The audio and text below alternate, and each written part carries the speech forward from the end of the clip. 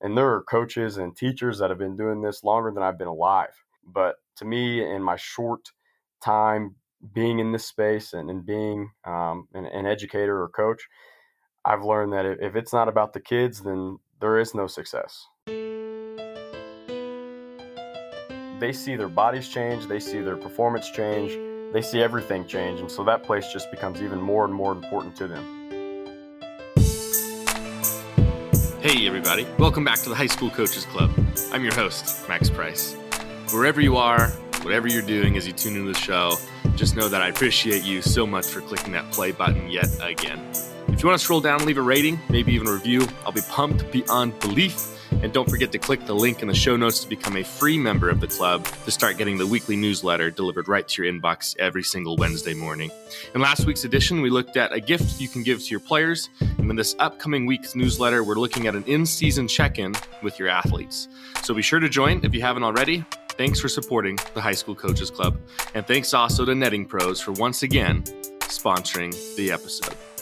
Netting professionals are improving programs one facility at a time. They specialize in the design, fabrication, and installation of custom netting for baseball, softball, football, soccer, lacrosse, track and field golf courses, and so much more. They also design and install digital graphic wall padding, windscreen, turf protectors, dugout benches, and dugout cubbies. They continue to provide quality products and services to many recreational, high school, college, and professional fields, facilities, courses, and stadiums throughout this great country. You can contact them today by calling 844-620-2707, emailing info@nettingpros.com, visiting their website, nettingpros.com, or by checking out Netting Pros on Twitter, Instagram, Facebook, and LinkedIn for all their latest products and projects. They sponsor a ton of podcasts, a ton of audio gold. I'm just glad to be mentioned in the same sentence as some of the guys that they have. Huge thanks to Will and the gang at Netting Pros for powering up this episode, number 29 of the High School Coaches Club. We head back to West Plains High School, which you'll remember from episode 17 with West Plains head football coach Matt Perkins, and also from its former head football coach Steve Airy, who was on episode 15. This time we jump in with Brandon Pitts. He's the head dude for the Zizzers strength and conditioning program, in addition to serving as Coach Perkins' defensive coordinator. Pitts will take us back into the S&C world, sharing tons of instantly usable knowledge. He'll also get us a deeper look at the West Plains football program from his chair as the DC. And we'll hit on a bunch of life along the way. Let's do it. It's episode 29 with Brandon Pitts. All right, I'm joined here by Brandon Pitts. Welcome to the show. Thanks, man. I'm excited to be on. It is exciting. We were just talking off air about how all the different Zizzers and connected people to the Zizzers program that we've had on, like Steve Airy and Matt Perkins, and now you. Yeah, there's a lot of good coaches that have come through the program and some really, really good ones that are still there. And I don't know if I'd throw myself in that group of really, really good ones, but I'm pretty blessed to be where I am. Yeah, West Plains, for anybody who hasn't heard the episode with Matt Perkins back in episode 17, you can head back and listen to that one and get kind of the background on all things about where West Plains is and stuff like that. But I asked Matt at the end of our episode after we were done recording if there's anything I need to know about you or any questions I should ask you. And so I think you probably knew this was coming and it's going to take the lead today. He wanted me to ask you about your knee. So here I am asking you about your knee. Okay, yeah, it's sometimes it can be a topic of discussion around the weight room and on the field and stuff. But so basically, when I was born, or I guess when I was in the womb still, my mother was on a porch swing and it broke. It was an old porch swing, and so I guess I shifted in the womb somehow, and I was born and my left leg was straight. I had an undeveloped patella. It never fused away from my femur or my tibia. So they had to go in and do some stuff like surgery and somehow cut out a patella. And so then my freshman year of high school, I ended up hurting that knee and I was on crutches for 7 weeks and couldn't figure out what was wrong with it. Well, it turned out to not be very much. You know how that goes. And they just scoped it, and it's been fine since. I say fine. It's much smaller. It looks weird. One of the coaches last summer asked me if I had a quad missing. I mean, it's different, but it really hasn't held me back much. And Matt loves to make fun of it, I'm okay with it. It looks weird, so I get it. Well, yeah, Matt told me that you had a really successful athletic career despite that. And so take me back. You mentioned freshman year you hurt your knee. Where did you go to high school? What sports did you play? What was your high school experience like? So I went to a really small school. It's actually the town that I live in. I live about 20 minutes away from West Plains, Missouri, in a smaller town. West Plains is small, but the hometown I live in right now has got about 2,000 people, and I had about that 10 years ago when I was in high school. So I played football all through. I started as a freshman, and we weren't a very good team.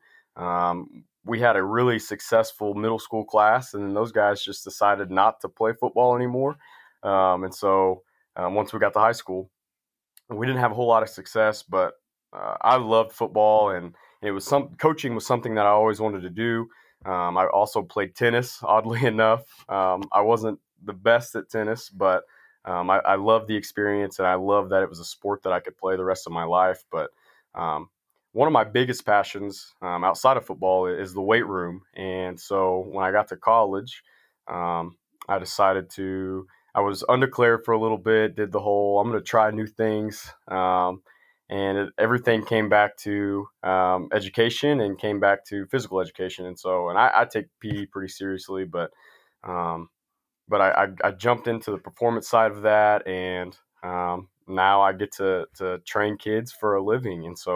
But yeah, I ran track 2 years of high school, and then the next two I played tennis. And looking back, I kind of wish I would have ran track, but I love my experience with tennis, and um, I love all sports, and I'm pretty blessed right now to be able to coach and be around all types of athletes. Man, tennis was so I played tennis growing up through middle school, and then when I got to high school, there's a group of like six of us, really close friends. And we all played tennis and stuff, and then we would do like camps and things like that. And then we got to high school, and tennis season is during baseball season in high school, so I had to kind of branch away from them, and they all continued to play tennis and played high school tennis all 4 years, and I just kind of went off and did baseball on my own. But I always I loved tennis, and it was one of the not regrets, but like certainly something that I wish I could have done tennis and baseball because I've always enjoyed it. Yeah, tennis is something that my buddies were playing tennis, and so that's why I played, and I was so bad. I was a weight room kid, and I was a football kid, so everything I did was like ultra aggressive, and so it took me a long time to get my forehand land in bounds and not over the fence. So, um, and it never really clicked with me until about 3 years into college, and then I got adequate, and then I haven't played in a while. So, yeah, tennis is amazing, man. Tennis is awesome. So here in Oregon, it's really bizarre, and I don't know if it's like this everywhere. Did you in high school when you played tennis, high school tennis, did you have to call the lines yourself as a player? Yes. So, Isn't that so weird? yeah, so we had a really aggressive coach, and there's a lady in Willow Springs right now. She's actually from California, and she was like an all-stater in high school. She was an all-American college. I mean, she was an amazing tennis player. Well, somehow she ended up in Willow Springs, and she was a very aggressive coach. And so her philosophy was, when in doubt, call it out. So she says, hey, if you don't know what it is, you better call it out and take the point. So if they're not going to call it, then you call it. And so me not being very good, I got a couple points off that, but we had a couple discrepancies every now and then where we'd have to call a coach to be a line judge, and things would get heated. But yeah, it's just kids calling it, man. It's pretty cool. Yeah, it is. It's very interesting. So, I talked about my buddies, and one of them was a very kind of a fiery guy who I never got to watch them play in high school because we always had baseball games, but I just always imagined him and heard stories of him during tennis matches, maybe making a call that was borderline and kind of sounded like your coach, kind of being ultra aggressive about it. And it's just really kind of a funny sport in that sense, where in a lot of the places in our country, you call your own lines, and it's just it's very different, very very kind of interesting. Yeah, I don't imagine it working well in other sports, honestly. Tennis is about the only one it can. Yeah, imagine a football player or basketball would be the worst with foul calls. Oh my Oh my gosh. gosh! Yeah. So you you went to college. Where'd you go? So I went to college at Missouri State in Springfield. Bear up, go Bears! They're doing really well right now. Their football team is for the first time in a little while. But so I went to college in Springfield. Moved in with a guy that we weren't great friends in high school. We got really close when we moved in together in college, and um, I was there for 6 years. Or sorry, I'm sorry, 5 years. It only took me one extra year to decide what I wanted to do, and then ended up graduating with a bunch of credits. But um, I went to school, like I said, in Springfield, and um, while I was there, I was lucky enough to get to coach football in 2014 under a guy named Joel Wells, he was at Kickapoo High School, which is a pretty big school, it's the largest classification in Missouri. It's in Class Six, um, and it was our first year in Class Six that year. And Joel Wells is a Hall of Fame Missouri coach. He's now in Arkansas with the Harrison Goblins, and it's funny. Um, Steve actually, when he left Missouri 2 years ago, he went and he coached under Joel Wells, and they coached against each other. But um, it's just funny that it's kind of a small world. Steve actually coached at Willow when I was really young. I mean, it's the coaching tree is pretty tight around here. But I got to coach football for a year, and then I was getting married, so I couldn't coach the next year. I had to work, and um, so we graduated and we actually moved to St. Louis, and I coached at a school at Warrenton, Missouri, and had a decent year, but it was pretty rough. My wife was an event coordinator, and she was gone all the time, so we ended up moving back. We actually just moved on a whim, like, hey, we're gonna pray about it and just trust that God's got our back here, and so we ended up moving back home for a summer before we even had jobs. Man, we just had to get out of St. Louis, and um, luckily enough, I actually coached at Willow Springs for 2 years, and then got the opportunity to go and coach under some really good guys at West Plains, and they've somehow given me some leadership opportunity or some leadership chances. So it's been a pretty cool little ride, man. What's a lesson you learned from Joe Wells? Anytime someone mentions a Hall of Famer, I think we should go into that for a second. You got to coach under him for a year. What's something you learned from him? So one of the things I learned a lot. One of those is to make sure my defensive ends are listening, because I got chewed out on the sideline one time. Pretty eye opening for a 21-year-old kid, but um, well, he's highly organized. He wants to make sure that not only do his coaches know what's happening in a practice plan and a game plan, but that the kids they're bought in and they know exactly what to do next.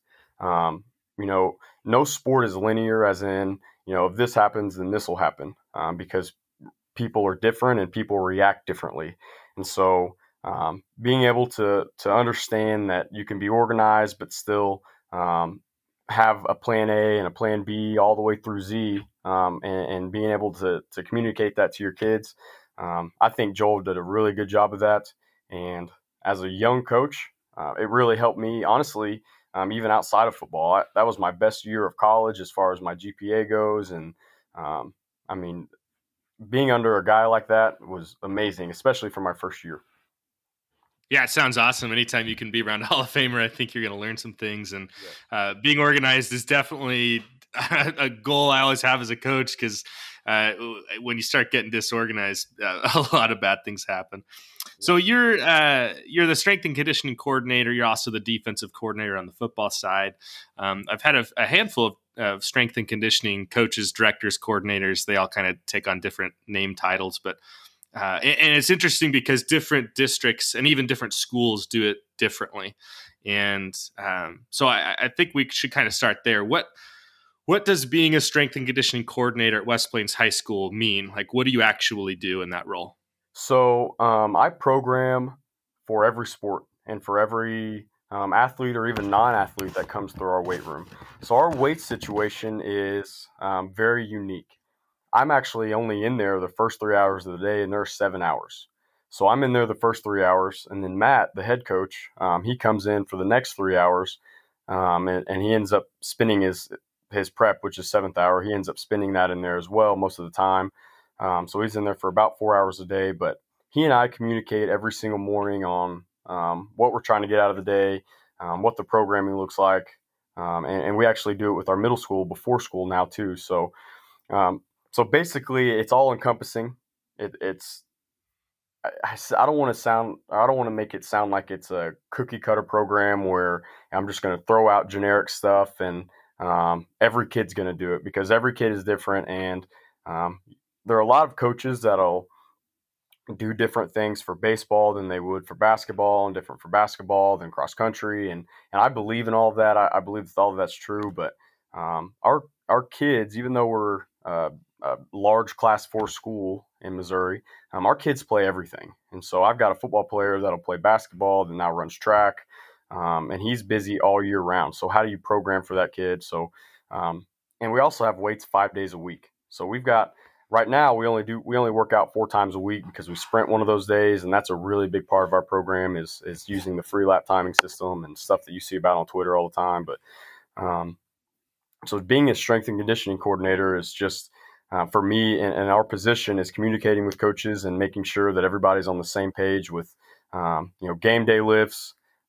When different kids have different issues as far as injuries, and maybe they were sick and they're coming back, how do we re-enter them into our lifting schedule? Um, it's a pretty big deal as far as our kids. There's 270 kids that come through our class or our whole classroom throughout the day. All of them have different needs. All of them have different strengths and weaknesses. It's pretty tough, but I really enjoy it, and I think the coaches are all bought in with it, and we have good conversation about how to change things and how we want things to run. So it's definitely unique in that there are multiple coaches in there throughout the day, but it's amazing. I love it. Yeah, that's a little bit different than some of the others that I've heard. So, what's the rest of your day look like? So you're in there for about 3 hours or so. What are you doing the rest of your time? So last year, oddly enough, I actually taught geography for the second half of Oh, there my you go. which is not any of my certifications or my wheelhouse, but being a coach, I know how to adapt, and so I had some really really good co-teachers that kind of helped me out along the way, and then this year I actually am in middle school PE, so that's been really cool because I get to see kids that I normally would never see outside of a football or a weight room setting, and so I get to meet all types of kids, and I get to kind of recruit for our football program out of our own middle school, trying to get kids out that haven't played before. And Matt actually does the same thing. So Matt is in the middle school the first half of the day, and I'm in the high school the first half of the day, and then we flip. And so he has the weight room in the afternoon, and I'm in PE in the afternoon. And so I have seventh and eighth grade boys, and then I have um, all sixth grade, and I have all fifth grade, and it's a pretty big middle school. So I've got a bunch of kids that I get to see and kind of love on and get to know. And um, it's a really cool experience. I would love to be in the weight room all day. I think everybody would, but I think there are a lot of benefits to the way we get to do things. That's clutch. I was sitting here listening to that. Like in my head, I've mentioned this before on previous episodes. That kind of my ideal thought process for strength and conditioning program at a high school would be, you'd have a director or coordinator, whatever you want to call the person, Right. and they'd be in charge of all the athletes and stuff. But this is a cool, different wrinkle that I've never heard before, and it's awesome because you're getting, like you just mentioned, you're getting exposed to the middle school kids that obviously will eventually come to high school. You're building relationships with them outside of whatever sport they're playing because it's a PE class. Right. But you still get a little bit of the sport feel to it, obviously. And then also, if they end up playing football or if you can kind of help convince them to do it, you've already built this relationship with them. And Matt is doing the same like that. That is kind of my new favorite idea Yeah. for strength and conditioning. That sounds fantastic. Yeah, and it's cool because some of those kids will come into high school, and or we do a thing over the summer where we bring in the freshmen, and their summer school is the weights program. So I get to start with the guys and girls that have never touched a weight in their life, and what I want them to do is come in and feel comfortable, because they're going to see some of our dudes that are lifting a ton of weight, and they're excited, and they're amped up, and that can be really intimidating for a freshman boy coming in that's never been in a weight room.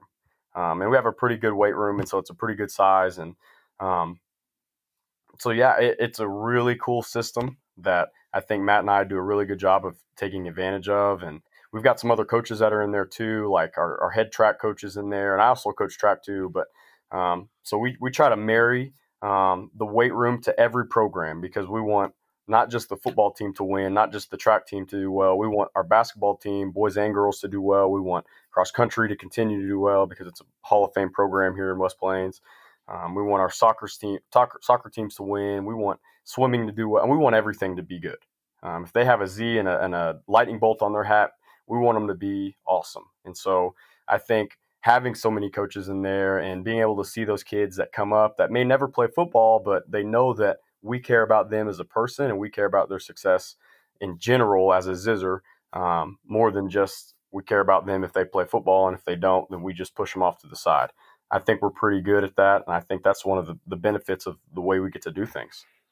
Yeah, it's easy for us to forget what leaving middle school and going into high school, what that transition was like, and how kind of overwhelming that can be for some kids. And then you add in, like you just mentioned, you add in going into a weight room too. And I still remember my first time being in the weight room as a freshman and being almost embarrassed by, like, you want me to go bench and I'm, maybe I can put a plate on it and I'm going to have to bench next to this senior that like this grown man next to me who's easily like repping 300, like it.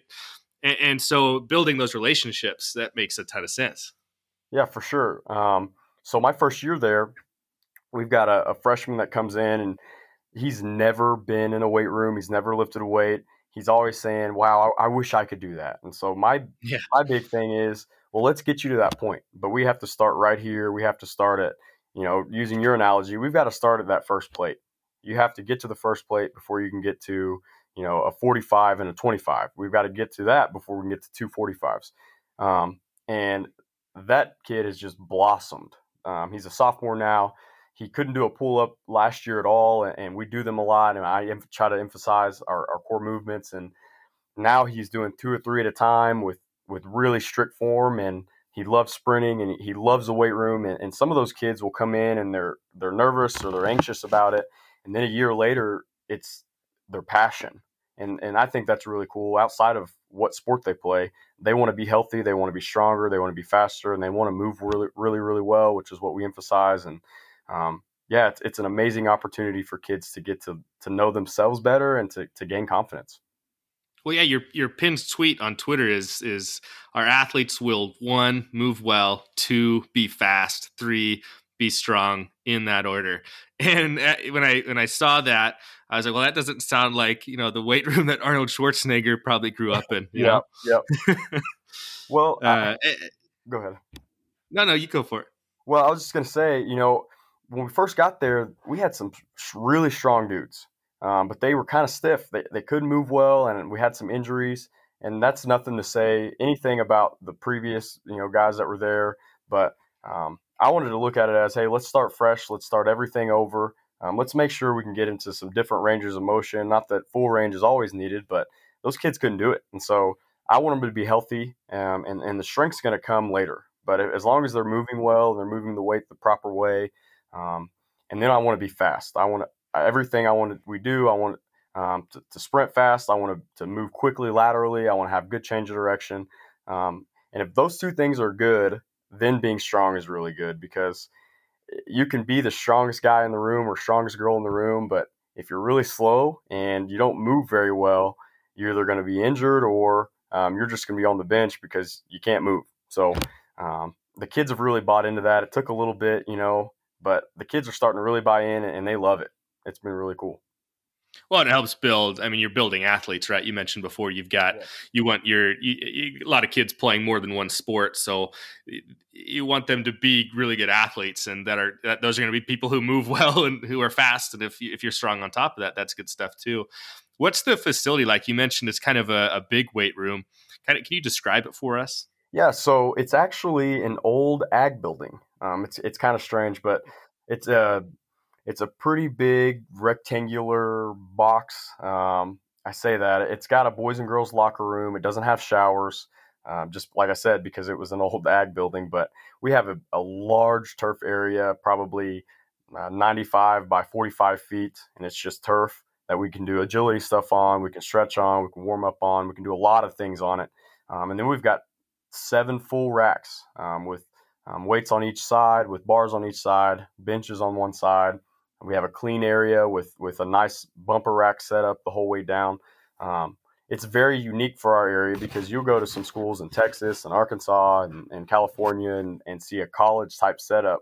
And you come to Missouri and you're going to see some half racks and barely any weight. And those schools can still get it done. I'm not saying they can't, and some of them do a really good job with it. But coming to West Plains is different. Even at Kickapoo with all their facilities and all their, they have 2,000 kids at their school. They didn't have as nice a facility as this one.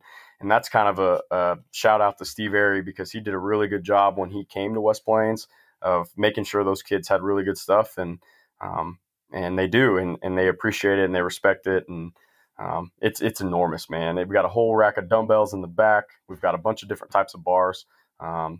It's really cool. We can sprint inside, we can jump inside, we can do anything we want. It's really, really neat.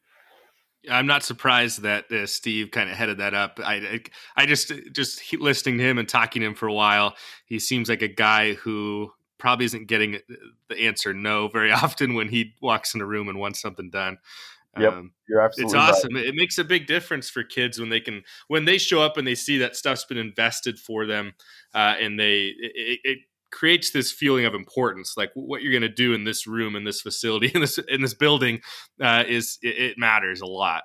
Absolutely. And once they buy in and they're consistent, they see their bodies change, they see their performance change, they see everything change, and so that place just becomes even more and more important to them. I don't have a ton of kids that come over there and dread it. They're probably, I mean, I'm not saying they don't exist, but I've got a bunch that come over there and it's their break for, it's probably a bad thing to say, but it's their break from school. It's their break from sitting on or sitting behind a desk and reading a book or doing assignments. They come over and they know that they're going to be welcomed. They know that they're going to be met with a what's up or a loud yell from me, just even if on a hard rainy day or something. I want the energy to be up, and by the time we're warmed up, their energy's up too. So I want them to view that place as a positive and not as I don't want them to dread coming over there.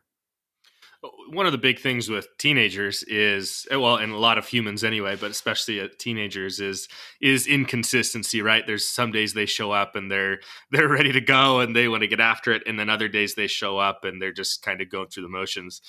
You mentioned trying to create that energy, that feeling of excitement. How do you build that? How do you get kids to like consistently actually like show up for weights? Because it can be a place where if you show up and you don't want to get a lot done, you can't really force a kid to do something. It needs to be something that they want to do. How do you get them to get to that point? Well, honestly, I don't know because I'm still trying. It's worked on some kids, and on some kids, I'm still trying out different strategies. But the main thing, and I know this is kind of cliche, but it's true, is relationships. I don't want them to come in and think that Coach Pitts doesn't care about them. And maybe there are some that do, and if there are, I want to fix that. But I don't want them to come in and think, well, he's not even going to talk to me today. It doesn't matter if I get my lifts in. It doesn't matter if I'm skipping reps or if I take a little bit off today. I want them to know that I care about them as a person before I care about their performance. And I think if they know they're going to a place where they're going to be welcome and invited, it's going to be easier for them to show up. And getting to the building, as you know, as an educator, is just that's 90% of the issue is just getting those kids to show up. Once they're there, okay, yeah, now let's get after it. You're having a rough day. Well, today's probably the most important day for you to train and make sure we're doing everything right, because you're going to leave better and feel better than you did when you showed up. I know that from my own personal experience.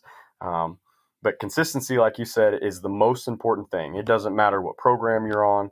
You can do a million different types of programs. You can do a million different types of diets. You can do a million different types of scheme or whatever you want to do. But if you're not consistent, then it's all for nothing. It's a flash in the pan, and maybe you're really good one day, and then, okay, where's the performance at? Where's that long-term success? And I think that we do a really good job of trying to get our kids to be consistent. And right now we've got a really, really, really solid group of athletes at our school that are super consistent. They're showing up every day. They're working out really hard. And that's a shout out to them because, like you said, we can do whatever we want, but if those kids don't show up and be consistent on their own, they're going to do whatever they want to do. So I think it's a shout out to them and their willingness to kind of sacrifice their own self time that they could have, maybe hang out with friends that are doing something different. They want to come in and get better, whether it's spring break, Christmas break, any type of break, they're begging to come in. And so we come in, we bring them in, we open the facility, and they want to be there because they want to be consistent. It's cool. Yeah, I love that answer. It makes a lot of sense that I don't know, when I think back to my own like high school times, I enjoyed the feeling after. It's still the same. I enjoy the feeling after a workout. There's always like this. I've got to like force myself to go, to do the workout though. It's not something where I'm walking to the weight room like, yes, I get to work out today.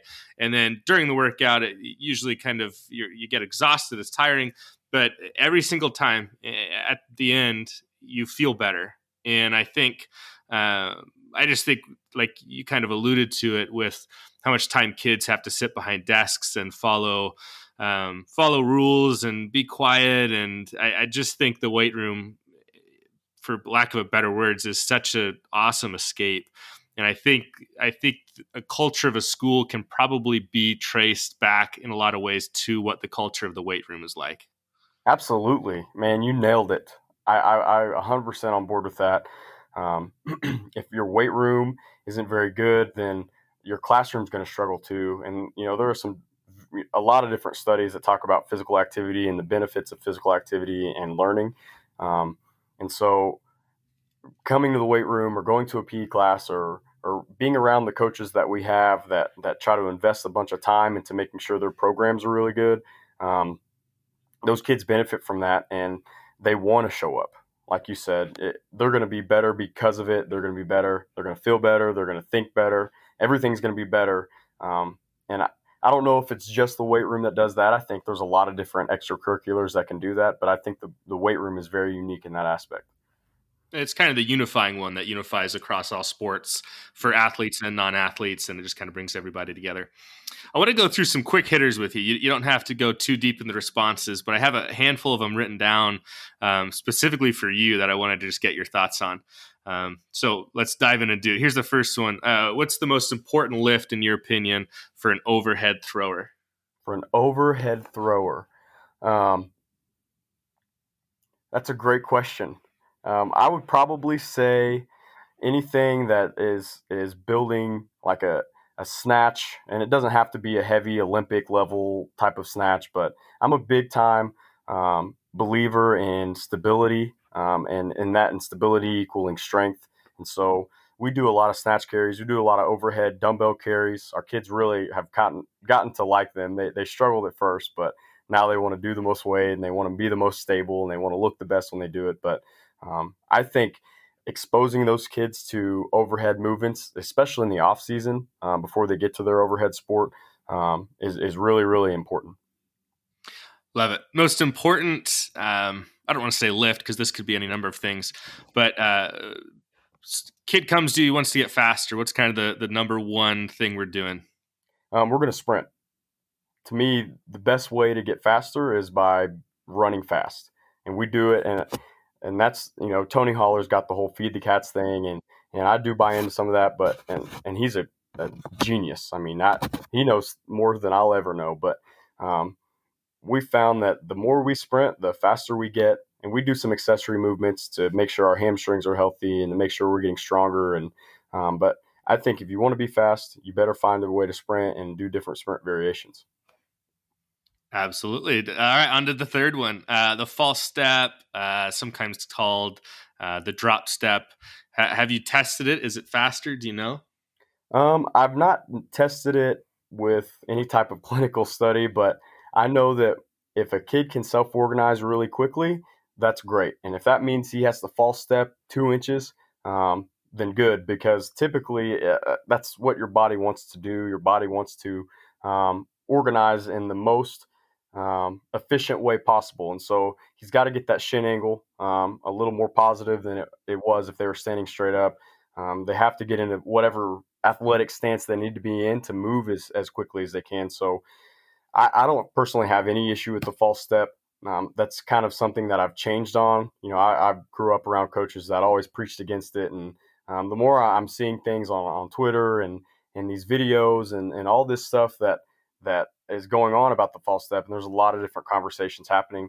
To me, at the end of the day, if that athlete is going to be moving and reacting and not just thinking about not doing a false step, then so be it. Do the false step. Yeah, I'm not, I guess I'm not technically supposed to interject on these quick hitters, but it doesn't. Who cares? This is our Yeah, conversation. absolutely. I was the same way. So coaches and how I coached was that same way too. It was like, no, the drop step's not faster. Thinking specifically for base running, for stealing bases, and then Twitter came along and all these gifs and videos of guys stealing bases in the major leagues. And like to a T, all of them do like some variation of a drop step or false step of some kind. And I'm like, well, if every single one of these elite like base runners is doing this, there might be something to it, and it may be forcing my high school kids to not do it. Maybe it doesn't make a whole lot of sense. Right, and they're. I just think that kids have to learn what their body is doing in space, and so the best way to do that is to just let them move. There are some things you can create or correct, but to me, a false step is not one of those. To me, if that's something that you're going to end up spending too much time on coaching when you spend it on a million other things. Absolutely. All right, back in. Most overrated piece of exercise equipment. Ooh, most overrated. I'm going to say a bench. I don't All really right. have any specific reason, but I think that there are so many ways um, that you could use boxes and the floor, and I just don't think you have to have a bench as a piece of equipment in your weight room in order to elicit everything you want to do. And then let's go the opposite way. What's the most underrated piece of exercise equipment? Underrated. I'm gonna say dumbbells. I think that the hard and true dumbbells, you can do basically anything with dumbbells and be able to get adaptation for whatever you're trying to do.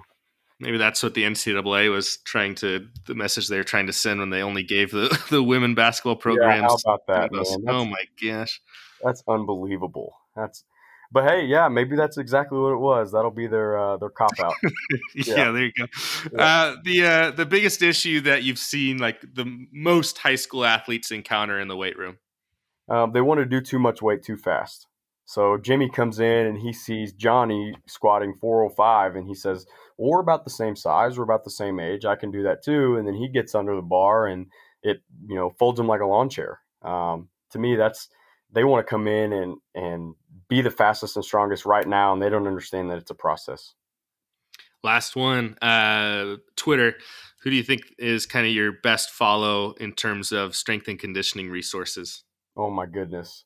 So I follow Derek Smith out of Arkansas that you had on a couple days ago. I follow a guy named Cody Hughes out of Alabama, Brandon Herring out of Alabama. Those guys have really kind of changed my mindset, and they don't even know me. I mean, I've talked to them a little bit here and there, but they've changed the way that I look at the weight room and how I go about it. And there's a bunch of others that I'm forgetting right now, but it'd probably be one of those three guys. It's we get to this in almost every episode because I think Twitter is just such a good resource. And you can go to as many coaching clinics or things that you want, but I think that Twitter just offers such amazing access. And like you mentioned, those guys you reeled off, they probably don't even know that you follow them, or probably don't even know your name or anything about you, and yet here you are getting I don't want to say life changing information, but really important information from them. Right, and the information they put out, and there's a bunch of other guys because I'm racking my brain now trying to think. I follow a bunch of dudes that anybody I see put out good information, I'm going to try to steal it. I want to learn from those guys, even if they don't know me, like you said. But it doesn't just change the way I do things. It makes my kids better. It makes our programs better. It makes our coaches smarter. Twitter is an excellent resource as far as that goes. Now, obviously, there are bad things about Twitter, but um, just focusing on the good right now, the amount of information that's available when I pick up a phone is amazing. Yeah, it's incredible. So earlier you mentioned free lap timers, and I've gotten into that before. I think even with Derek actually, talking about free lap, and we've looked into it, and I'm trying to get some other coaches together and combine our funds to pick some up for our programs because, man, they're just they're incredible. So you said you have those. What role does technology play at West Plains in terms of the weight room? So, like you said, we have the free lap timing system. We actually got it about a year ago right now. Which, if you haven't been if you're living under a rock, bad things as far as the community happened a year ago right now, and so Yeah. we got it literally the day after we got quarantined, and so it finally arrived. And so I spent a summer just messing with it myself, and um, we use free lap, and I'll talk a little bit about that in a second, but we use to me the most important music you're going to have in your weight room is technology is music. But we haven't used Team Builder. I've kind of looked into it a little bit based off of Derek Smith actually in that podcast, and then some things he's posted. I've bought a template from the guy I mentioned earlier named Cody Hughes. I'm still trying to figure out how exactly we want to implement it into our program, but basically I've got a Google Doc set up with what I want my in-season athletes to do and what I want my off-season athletes to do, and they see it every day and they know what their percentage should be, and we've got different posters throughout the room. I know that's not technology, but they use all of that every single day. Or they, if you want technology, they use their phones to calculate their own percentage. But free lap is the most important, and I think it's been the best buy that we've made. The kids absolutely love it. They love free lap Monday. They put the clip on. They're ready to race each other. We race every time we use it. I know some coaches don't do that, but I want us to compete in everything, whether we're going to win or lose. I want us to be really competitive and tough in that way. And so we compete every single time. I'll flip it on windy days so that we got a tailwind. I don't care. I want them to feel fast, and I want them to understand that they're going to get faster. That the more we sprint, I want them to see the benefit of our program, and so far they have. It's been really, really fun. Yeah, I think a lot of coaches don't. I think we all want our kids to be faster. Like that's a huge part of all of our programs. Pretty much anything you coach, whether it's short distances or short bursts or long distances, we want our kids to be faster. And I think a lot of us don't know. There's a disconnect. Like I want my kids to be faster. All right, cool. What do I do to make them faster?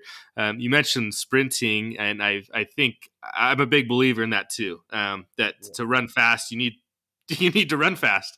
And I also really believe in competition. And anytime we can put two kids against each other in some sort of a race of any kind, give one kid a disadvantage or it doesn't matter. I think you're reinforcing that movement towards speed. Yes.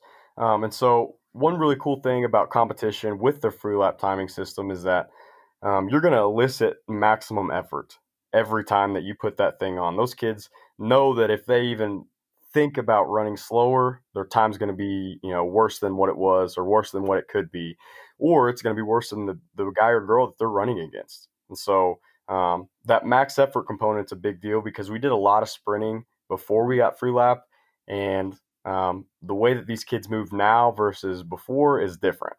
I mean, they were kind of going through the motions, and some kids would run hard, some wouldn't. But to get that maximum intent and to be able to expose their bodies to whatever max velocity they can get, and to try to build that has been amazing for our program. And like you said, it's really important, obviously, for an athlete to be fast. Yeah, we want the free lap timers too. There's so many uses that I can think of for them, in addition to just flat out helping kids be faster and, like you said, put maximum effort every time. Because, like we know, going back to the consistency part, sometimes a kid can fake it, and when you've got a timer on them that's legit, they can't fake it. Yep. Yeah, that's a little bit of accountability too. I guess I never thought of it that way, but it's a really cool system. I'm not an ambassador or anything for them, but it I don't know if you have to do a fundraiser, but get it for your program, your baseball team, all your sports programs will benefit from having access to that type of system. So, kind of the last place I want to go with strength and conditioning is a part of it that isn't technically part of it, nutrition. but it obviously is still connected to it. And you get into this weird thing where you're not you're not an expert on nutrition necessarily, and each person's different. But high school kids still they're going to rely on you a little bit, I'm sure, to some degree. Where do you find like high school kids lacking in terms of nutrition or things that they may not realize about nutrition?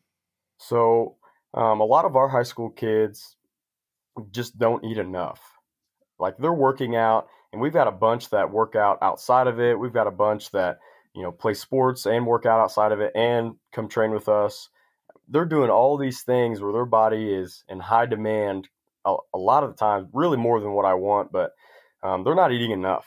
And if they do, they're trying to eat all at once, or maybe they skip breakfast, so now they're going to have a big lunch, but then they don't feel hungry for dinner. And um, I was that way as a high school kid.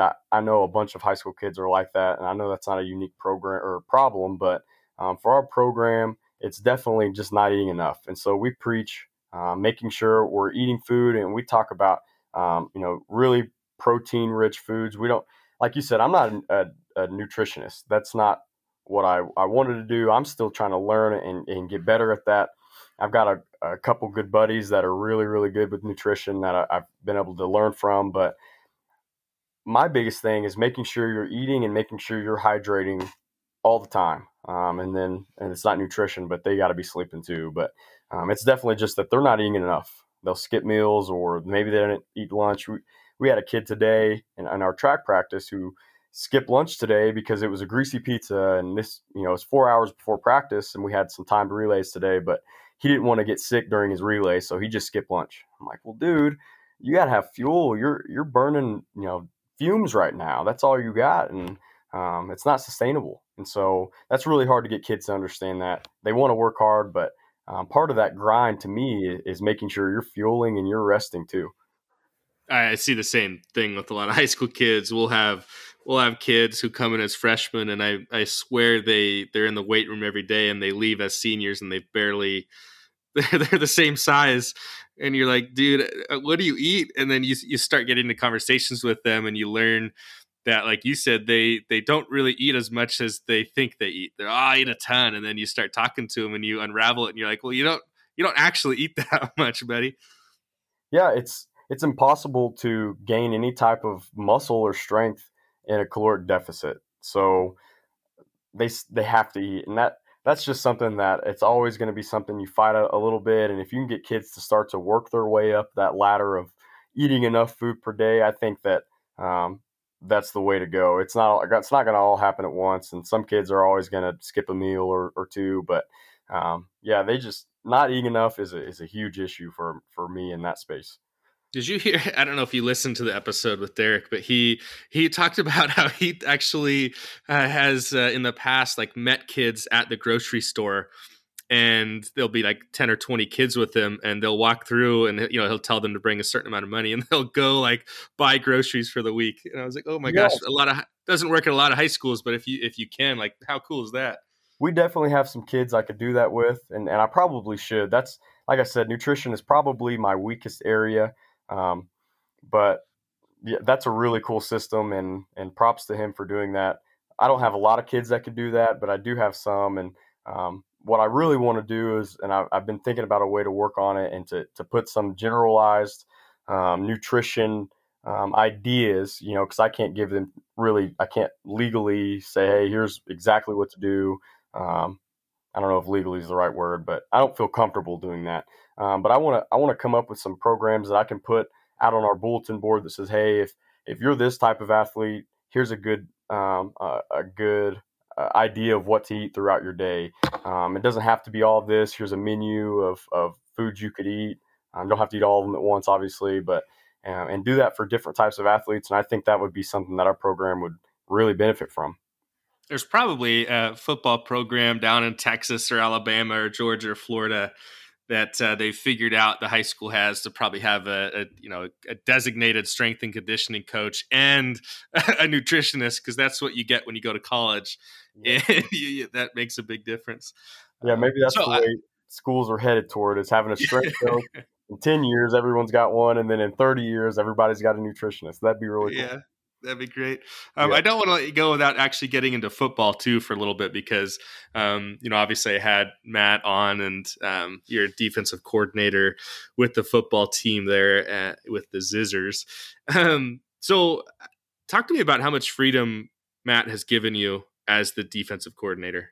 So his biggest strength as a head football coach is letting his coaches coach. He's been with me every step of the way. He sits with me through my game planning, or I'll bring it in if he's not with me, and we talk. I mean, every single day we're having discussions, even now, about what we want to do in the fall or what worked last year, if it's season. Who played well, who didn't. He's watching all the film, and I'm watching all the film.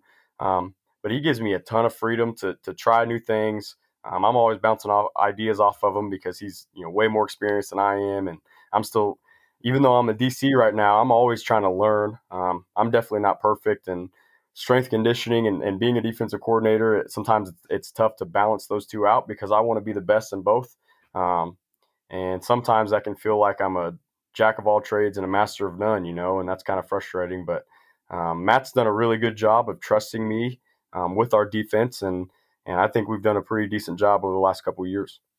What kind of system do you run? Well, in the past, we've been a multiple 4-2-5. We see so many different teams. We see two types of teams they base out of empty and they do not run the ball. They're going to throw the ball 90 times a night. Last year, we played a school out of Springfield, Missouri, Glendale High School, who put us through a 3.5 hour game. I mean, our game wasn't over until it felt like 1 a.m, but I think it was about midnight or maybe 11:30. I'm probably embellishing, but it felt like forever because they just throw the ball all the time. Well, then 4 weeks later, we're going to play a team that runs flex bone, and they're going to run the clock, and the game feels like it was 30 minutes long. So we have to adjust, and every week our defense, and we try to put our kids in the best position for them to be successful. We've got some really new ideas coming up for this year. We've got some pretty good players, and we want to make sure that those guys can move and be free to just be ball players at the end of the day. So we do a lot of really cool things, but none of it's new. None of it's anything that I made up, man. Like I said, I'm stealing from everybody. I think we all are. We had the joy of watching Chip Kelly when he was here at Oregon with the Ducks, and how fun and exciting that offense was. And then I remember at the time, a lot of high school programs here in our state started trying to adopt that because it was fun. It was fun to watch. The kids seemed to love it, like running a spread, running an empty set, that sort of thing. RPO was really cool. And we've started to see it now kind of starting to swing back the other way, where it seems like a lot more teams are kind of abandoning that offense and heading towards more of a traditional, I don't know if it is traditional, but more of a traditional like high school running offensive system. And that can come in a number of different ways. But I think right now, like you mentioned, like defensive coordinators at the high school level have such a difficult job. If I think like of a baseball team, I don't really care what the other team's doing. We're going to practice our normal stuff, and we're just going to assume that our stuff's going to be better and good enough to beat you every week or every day. And so we don't really have to worry about that. Basketball does for sure, but in football, like you could have 1 week against an empty set, and the next week, like you said, a flex bone or really option based system. And so I just think it's really probably difficult. I don't know, to be able to manage that from week to week. It is, and but it's enjoyable, and the kids love it. Honestly, it keeps the kids on their toes more than anything because it's, hey, how are we going to defend this team this week? I watched a couple plays, and they do things differently than the team we just played. They're a zone team, or they're a gap team, or they're an option team, or they're a 100% air raid. We're going to throw the ball team, and we see it all, and it's really, really cool. One thing about West Plains is that we're a very small community. We're a rural school, or we're a rural area in our state, playing teams out of Springfield, Missouri, which isn't a huge city, but it's got 5 high schools, and they're all in some of the largest classifications in Missouri. Every school we play, I think, is bigger than us, except for maybe 1 or 2, and they all have a huge pool of athletes to pull from. Well, we don't. Like I said, most of our kids play everything, so we're typically not going to out athlete anybody. We're not going to out speed anybody the last few years. I think we're going to surprise some people this year. I hope so. But but being able to scheme and to keep our kids excited about what we're doing next and excited about the next challenge has been really fun because our kids are insanely competitive. They want to beat everybody by a million points, and so do I. So it's been a good fit. What's more fun to beat as a defense, to shut down a team that's throwing it 90 times or a team that's running it like 40, 45 times? A team that's running it, man. Yeah, a team can throw it at 90 times and only complete 30 of them, and it just feels like it's forever. But if you can shut down a team's run game, that's pretty satisfying, and the kids love it because they know that they were more physical or they were more disciplined in their assignment. They were more aggressive for sure. To me, it's shutting down a team that runs the ball all day. Now, if a team's going to throw 500 yards on me, then yeah, I want to shut them down too. But yeah, definitely a team running the ball. I want to shut those dudes down every time. I love it. All right. Well, I got one last question for you, and it's something you brought up earlier. You mentioned the most important technology you think in the weight room is music. Why do you think that? The kids, it gives them, to me, it gives them a sense of ownership over the program. So we do have issues with kids going to our music too much and trying to change a song or whatever, but I want those kids to come in and feel happy. I don't care if it's Hank Williams. I don't care if it's, the baby or Key Glock or these guys that I honestly haven't heard of until I came to West Plains, and now I've got those dudes on my playlist. But um, I want them to be excited and happy to be there, and kids love music. And so if I can give them that part of it, that just helps increase the energy in the weight room. It helps those kids want to be there. They know they get to listen to stuff that they wouldn't get to in another classroom. And we keep it clean. I'm always telling them if I hear something bad, hey, go put the clean version on. Somebody made one on YouTube. I know it. So um, being able to give the kids that freedom has been really cool, and we've benefited from them using that music in that way, and I love it, and they love it. Dude, so this was a few months ago. We were hitting in the gym, and one of my guys is like, "Hey, can you put on the baby?" Yep. Is it the what? What you're talking about? But all right, sure, let's go for it. Same thing. We'll play whatever they want to play is fine. And I agree with you. I think it brings out. It just creates that sense of ownership, like you said. It's awesome. Brandon, loved having you on. Before I let you go, I wanted to hand the mic over to you. I don't know if there's anything we missed or any parting thoughts or advice for coaches or whatever. You can go anywhere you want with it. But I just want to hand the mic over to you one more time. My biggest thing, I've heard you ask this question a million times, and so every time I've thought of something different, but it all comes back to being in education, being a coach. It doesn't matter what your title is. It has to be about, to me, it has to be about the kids. If me being a defensive coordinator is detrimental to the kids, and maybe I need to be an assistant, but or if me being a strength conditioning coach, I'm not getting the best out of my kids, I need to change what I'm doing, or maybe somebody else needs to do it. But I think everyone talks about issues in education. I think that at the end of the day, it comes down to, is it about the adults or is it about the kids? It is about making their lives better, making them better, not only athletes, but citizens of the community. Um, it has to be about kids. And if it's not, then maybe you're in the wrong spot. And I'm not perfect at that. I don't want to say that I am. I'm not going to sit here and pretend I am. And there are coaches and teachers that have been doing this longer than I've been alive. But to me, in my short time being in this space and being an educator or coach, I've learned that if it's not about the kids, then there is no success. There is nothing. Regardless of wins or losses, success can come in a million ways. But if it's not about the kids, then it's not about anything important. You're spot on. I've been on a few like leadership groups and things like that, and in a couple of schools I've been in, and small group stuff. And man, sometimes you just want to stand up and be like, "What does this have to do with kids, man? Like, what's going to benefit kids out of this?" And I think sometimes, especially in education, we tend to forget that at times. And I think it's an important thing to remind ourselves of, is that what we're doing this for kids, and are we doing the best that we can? If not, we got to change something, or like you said, maybe even step out of a role from time to time if we need to. Anyway, Brandon, loved having you on. That that Ozark area just keeps growing, and I keep getting more and more dudes from it, and they're always just bringing gold to the program. So really appreciate you carving out time and surviving some tech issues we had when we first tried to record this thing, and hanging in there and coming back on. I appreciate it. I appreciate you and everything you do for kids. Yeah, absolutely, Max. I appreciate you reaching out to get all these types of coaches. The Ozarks is a gold mine, but there's so many coaches across the country that don't get recognition because they're not on Twitter, or they're not, doing what everybody else is doing. And I'm not saying I'm one of those great coaches, but I love what you're doing, because you're highlighting those coaches. And I think that more high school coaches than not are really, really good. And I love that you're doing this. So I appreciate it, and I appreciate you having me on. And I look forward to listening to your future episodes, man.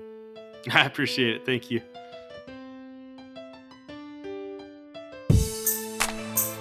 Had a ton of fun talking with Brandon.